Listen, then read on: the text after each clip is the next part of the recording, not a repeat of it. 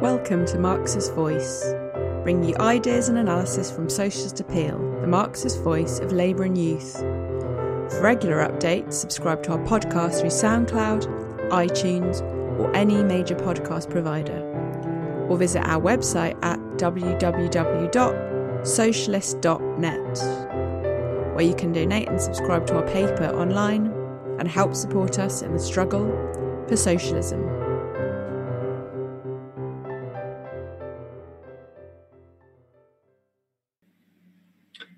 Hello and welcome back to the latest episode of Marxist Voice, the podcast of Socialist Appeal, the Marxist voice of labour and youth.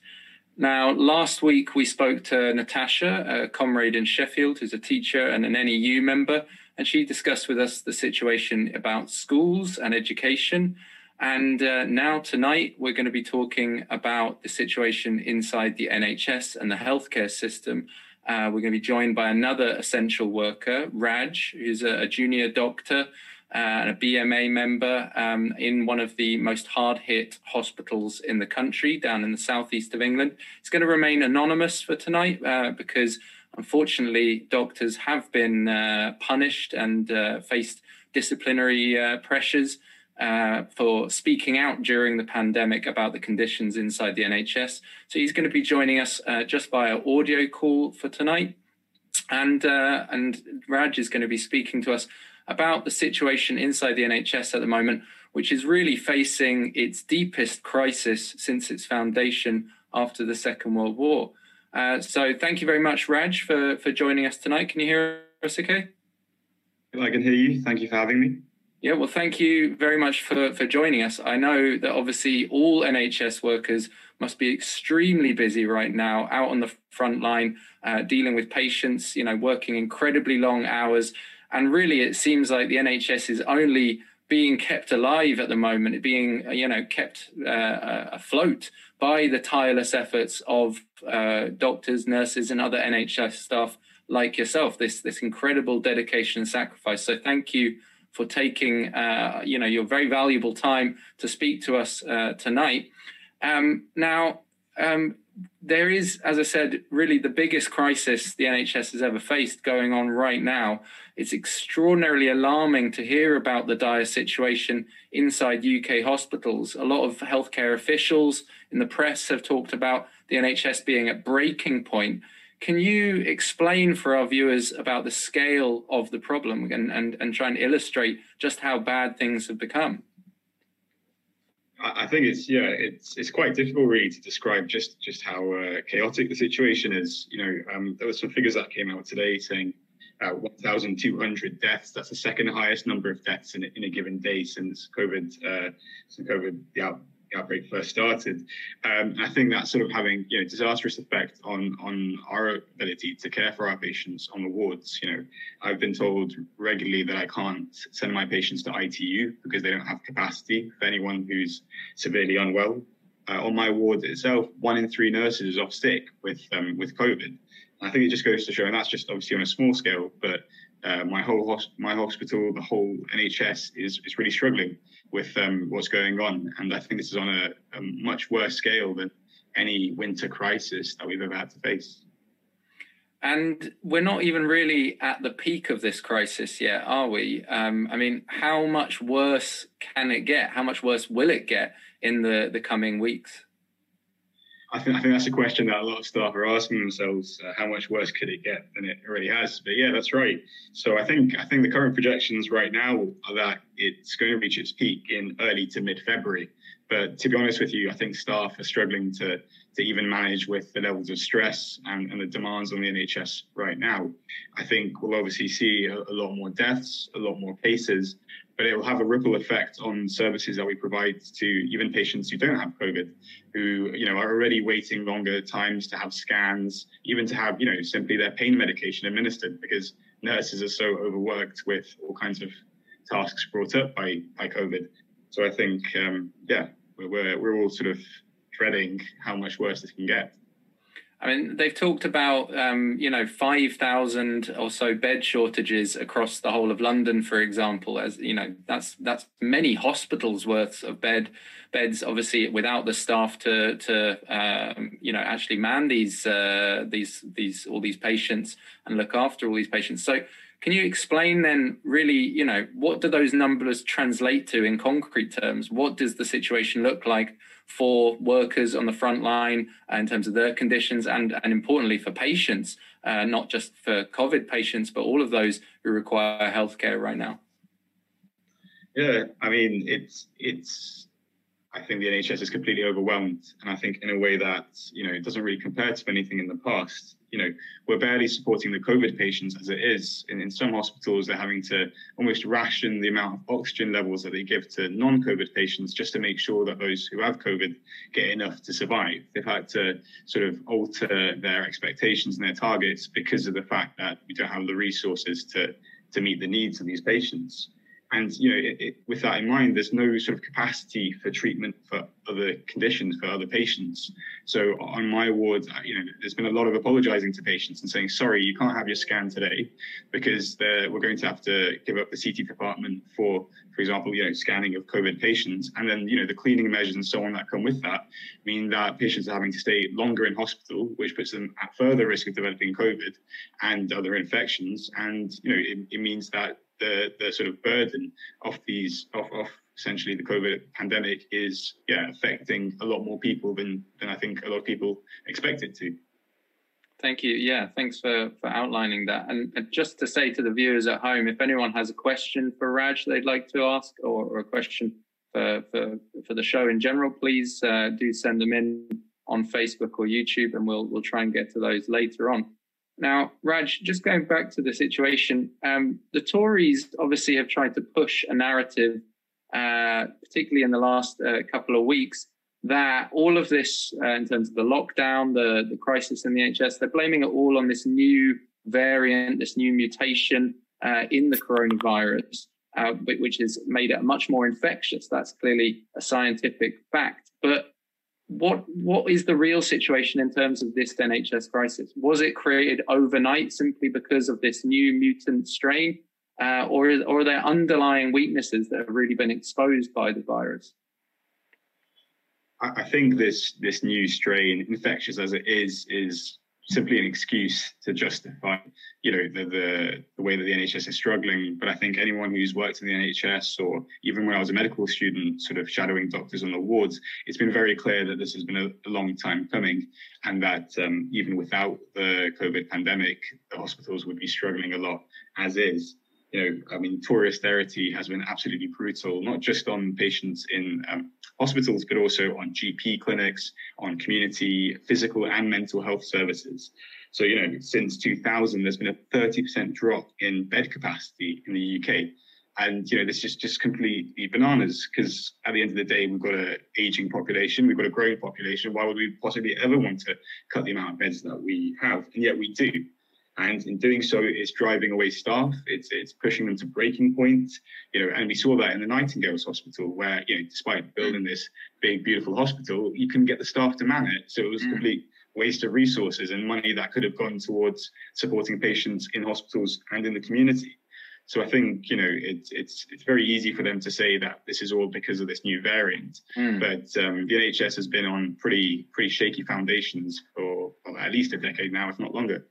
And just how bad is the staff shortages? How many people have been leaving the NHS in terms of nurses, doctors, other staff over the last few years? I mean, you're a junior doctor. I remember the junior doctors waging quite a militant struggle in 2016 against Tory attacks on their conditions, and that presumably must have driven a lot of people out of the profession. Then the nurses have had their bursaries slashed and taken away in many cases, and pay has been frozen for a lot of NHS staff. So, what's the cumulative effect of all these Tory attacks on staffing levels? Well, I suppose, in terms of driving people away, as it were, there are a fair share of junior doctors who, are unhappy facing the sort of brutal conditions we're under. And a lot of them do end up going to Australia and New Zealand, for example, or to the States, where doctors are treated slightly better, as it were. But I think, touching on that nurses' bursary issue, it's also really important because actually we're not getting enough nurses and doctors coming into the NHS. And, partly that's because, doctors used to be this sort of, relatively well-off profession, but it's becoming increasingly, made into a sort of a working class profession without that status, without the security that came with it. And nurses have been, for decades exploited. These nurses' bursaries that are being removed means that people are unable to sort of take on that university debt. And so, I was reading the other day that 1 in 10 nurses spots in the NHS are empty. We've got at least a 10% shortage. I think it's probably a lot more than that. And like I said, you can see that in the Nightingales, but you can see that on any given day or night in the wards where you have not enough nurses to cover way too many patients. And all it means is that you get nurses a lot more exhausted than they should be. And I think, no one really wants to talk about that as a sort of inconvenient truth behind a lot of the issues in the NHS, understaffing. And what about the cumulative impact of privatisation and outsourcing? And you've had things like the Lansley reforms that were brought in earlier last decade, and then a cumulative privatisation from not only the Tories but New Labour before that. What kind of impact does that have on being able to coordinate the NHS and the response to the pandemic? Absolutely. I think, again, privatisation is its big issue facing the NHS. I was actually just on one of my hospital's private wards today, and something as small as the fact that they don't use the same intranet system as us really delays the way that we can manage care. And it might sound like a small thing, but these sort of small things accumulate into big issues. So, I was chatting to a nurse on the private wing, and I said, "What do you do when you have a COVID patient?" They said, "Oh, it's easy. We just pass it on to the public sector beds, as it were." So I think, in that sense, that's not really a reliable or stable way of delivering healthcare if you're doing it just for the sake of profit and not for patient clinical outcomes, which is what the NHS, or rather the public sector, does. So I think, and we also know that hospitals are often built on private money through these, private financial initiatives, I think they're called, the PFIs.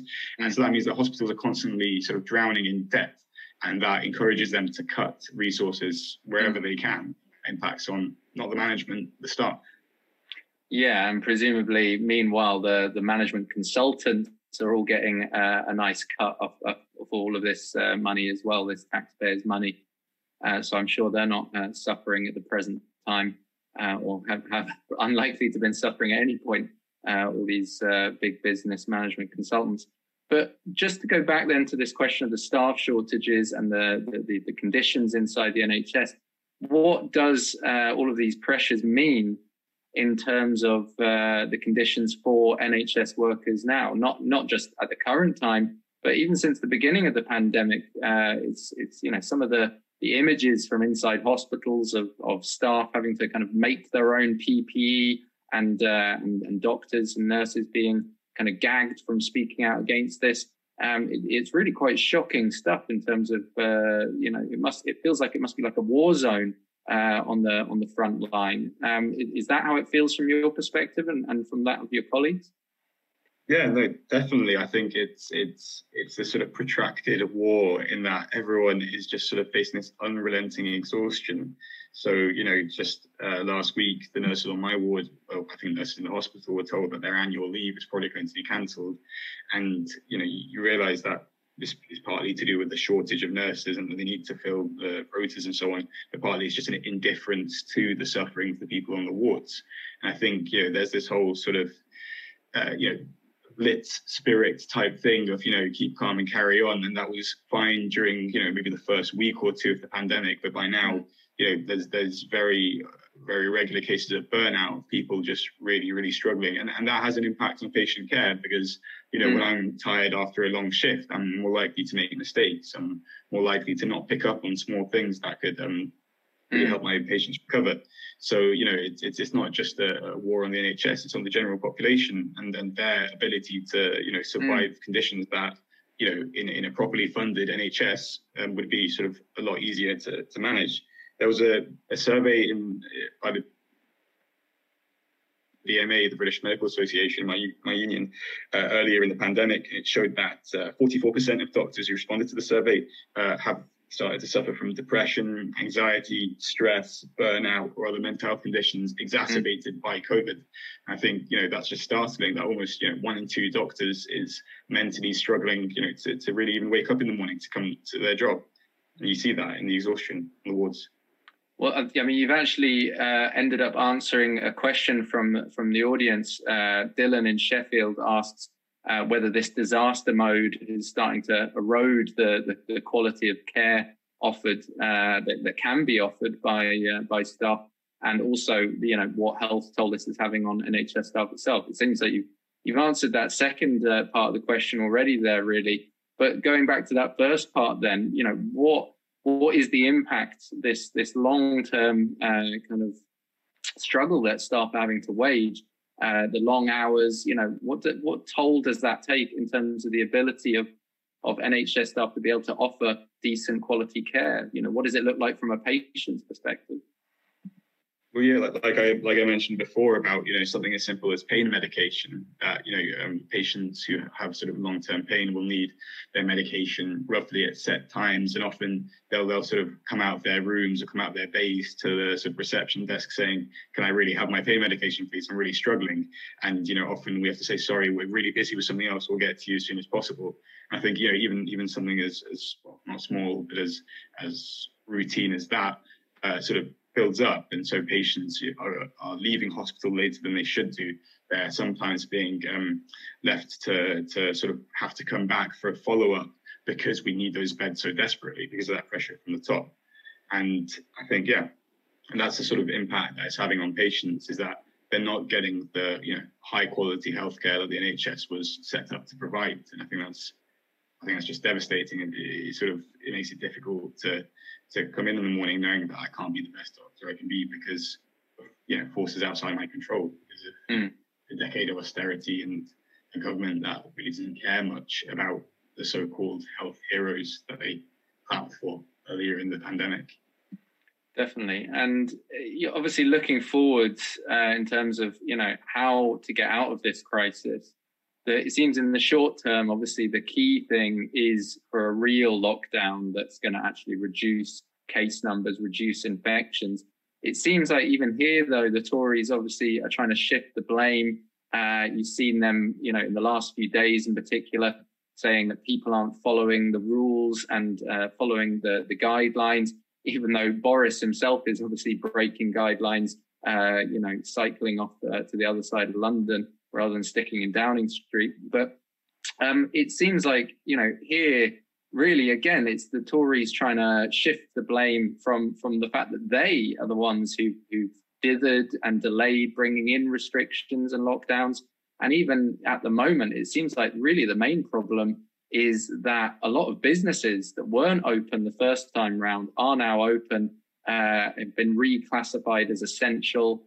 So there's a lot more workers having to go into work. There's a lot more people on the streets, doing things that are perfectly legal according to the rules.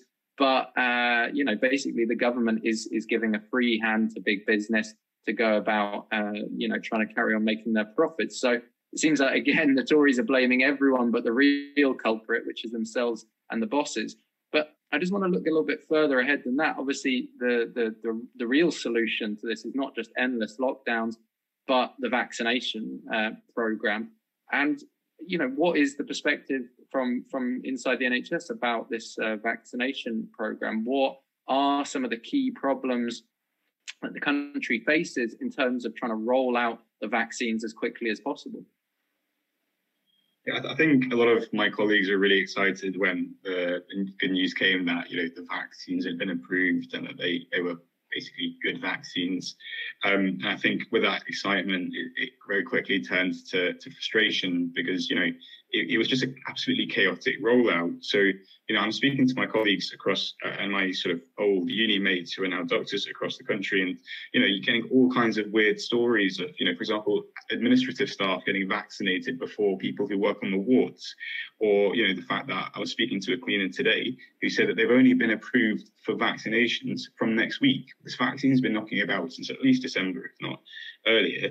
And, there's just these constant barriers to actually getting a vaccine. No one has emailed us to tell us how to get a vaccine. It's only through word of mouth. We've only found the secret phone number that gets you access to the vaccines recently. It's for my hospital. It's a 1-hour drive to get to the nearest vaccine site. And if you're a nurse on a 12-hour shift, you're lucky to be able to drive home in one piece, let alone to go to another hospital to pick up the vaccine. So, I think it could have been done very easily. And I think, I speak to a lot of my colleagues and we sort of agree that, if you gave us an Excel spreadsheet and you gave us control, we'd probably do a better job than these so-called bureaucrats and stuff who've just really scuppered it. And, that's going to have effect because, I think they're saying that over 2 million people have been vaccinated with the first dose, but only about 400,000 with the second dose. So, it's all big headlines and so on, but actually on the ground, not enough of us are getting vaccinated. And even when we are, it's not sort of to completion. So, yeah.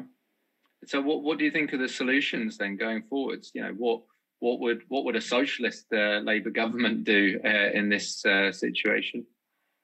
In terms of the vaccines themselves, even before they start to be distributed with these sort of issues with the supply chain, it's very straightforward. Just nationalize the pharmaceuticals. I think it's ridiculous that there's a profit mechanism in life-saving medication, whether it's a vaccine or any of the other drugs my patients take on the wards. So once you've nationalized the big pharma, we need to always have a massive drive for volunteers led by the trade unions and sort of community organizations and a massive vaccination program. And workers need to be leading on this. It can't be these management bureaucrats who sit behind a computer all day earning a 6-figure salary. It has to be people who understand the need for vaccines. So I think, it would be a coordinated, centrally planned thing as opposed to the sort of chaotic, patchy coverage we have under the Tories with vaccines that, often aren't even getting to the countries that have ordered them. So it would be a lot more organized and it would be a lot more transparent. And I think it would probably save a lot of people who've probably died avoidable deaths because of this sort of inefficient rollout of the vaccines. Definitely. And I think then looking beyond the vaccines, even in the long term, as you said, this crisis in the NHS wasn't created overnight. It existed before the pandemic and it'll exist after the pandemic as well. We've had an interesting comment from Siobhan in London, who's pointed out that the Tories have used every kind of problem inside the NHS, or every crisis, they've used it as an opportunity to actually attack the NHS further and to make the case basically that public healthcare doesn't work, that we need the market as a solution. So clearly there's going to be big battles even after the pandemic to save the NHS, to repair the damage done from the pandemic and to try and rebuild and move forwards. So, what are the solutions in the long term to the NHS? I remember it was only a few years ago, the Red Cross, I think, declared the NHS to be in a humanitarian emergency in terms of, patients kind of lying in corridors and things like that. So, clearly the NHS has already been overstretched and things are only going to be worse in the years ahead, even after the pandemic. So what does the Labour movement really need to be fighting for? It was the Labour movement that created the NHS in the wake of the Second World War. What does the Labour movement need to be doing now to save the NHS, to save our NHS? I think, first of all, we need to make sure the NHS is our NHS and not bit by bit becoming the NHS off, these private sector parasites and so on. So it needs to be under public ownership. But even if it's under public ownership, we have to really define who the public, as it were, is. Who is the government that's running things? A nationalised NHS under the Tories doesn't really mean much because it's just being torn apart by these sort of piranha-like parasites, as it were. So we need to, renationalise, as it were, the private sector elements. So all these wards that have been created on private money, you need to wipe off that debt and say this is healthcare for the people. You need to, like I said before, sort of nationalising big pharma, but also the care homes in the community that are often sort of, using exploited care workers to provide subpar care because they need to find a profit mechanism somewhere within it. But it needs to be under the control of the workers. And I think there needs to be these sort of worker committees made up of the people who work on the wards, the doctors and the nurses, but also the healthcare assistants, even the porters and the cleaners, the people who genuinely understand how a hospital works to run things. It can't be like I said before, these bureaucrats on a six-figure salary who often are really out of touch, and they send us emails saying you're doing great, keep working hard, and so on. Well, they don't really add much value to patient care. I think also we need to fill the ranks. I mean, the massive recruitment drive. And to do that, we need to make sure that people aren't afraid of the university debt that comes with becoming a nurse or a doctor. And you need to make sure that they're being paid fair amounts so no one feels like they're being exploited on the wards. There needs to be an increase in pay, but also an increase in workers so that you have that workforce that can provide for patients. And, to do that, we need to have a fighting force of socialism in the Labour Party and the trade unions. This needs to be an active effort. It needs to be a coordinated effort. So unions like the BMA and the Royal College of Nursing, just to give a couple of examples, need to be a lot more militant in what they demand. And it's not enough to just sort of nip at the government's heels to make radical demands of the Tory government and a radical plan for the future. So I think none of this is difficult to achieve. But it needs to be done in an organised way. And I think, the only way to do that is with a programme of bold socialist demands. It's not enough to just complain about it, but you have to move and act in order for this to be achieved. Thanks, Raj. I think that's a really important point to end on for tonight, really, which is that this is not only a public health crisis we're going through, but a political question that ultimately requires a socialist solution. So I think you're 100% right. The Labour movement needs to be arguing for bold socialist policies to save the NHS.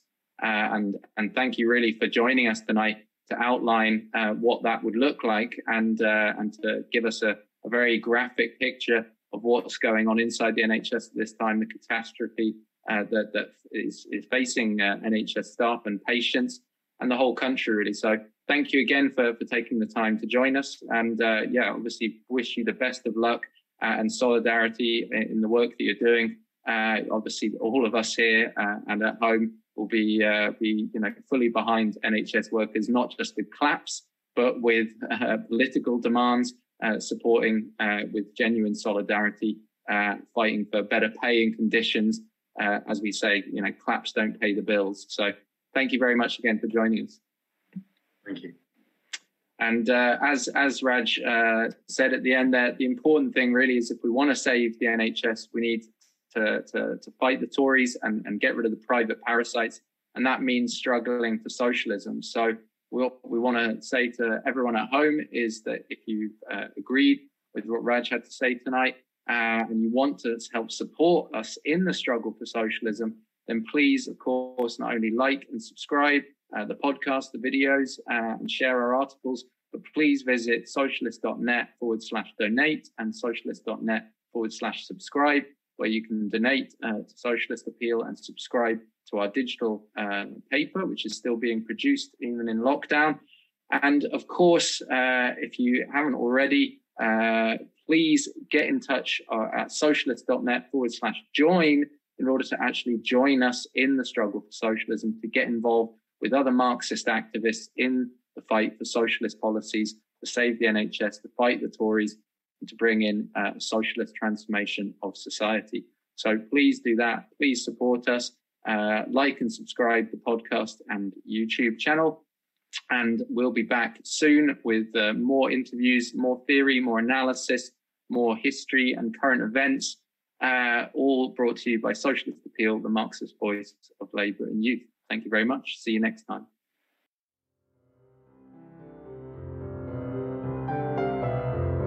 Thanks for listening.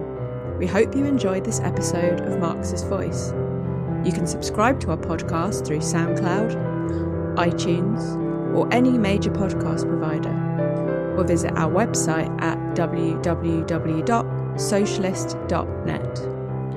And if you're able to, please donate or subscribe online and help support us in the struggle for socialism.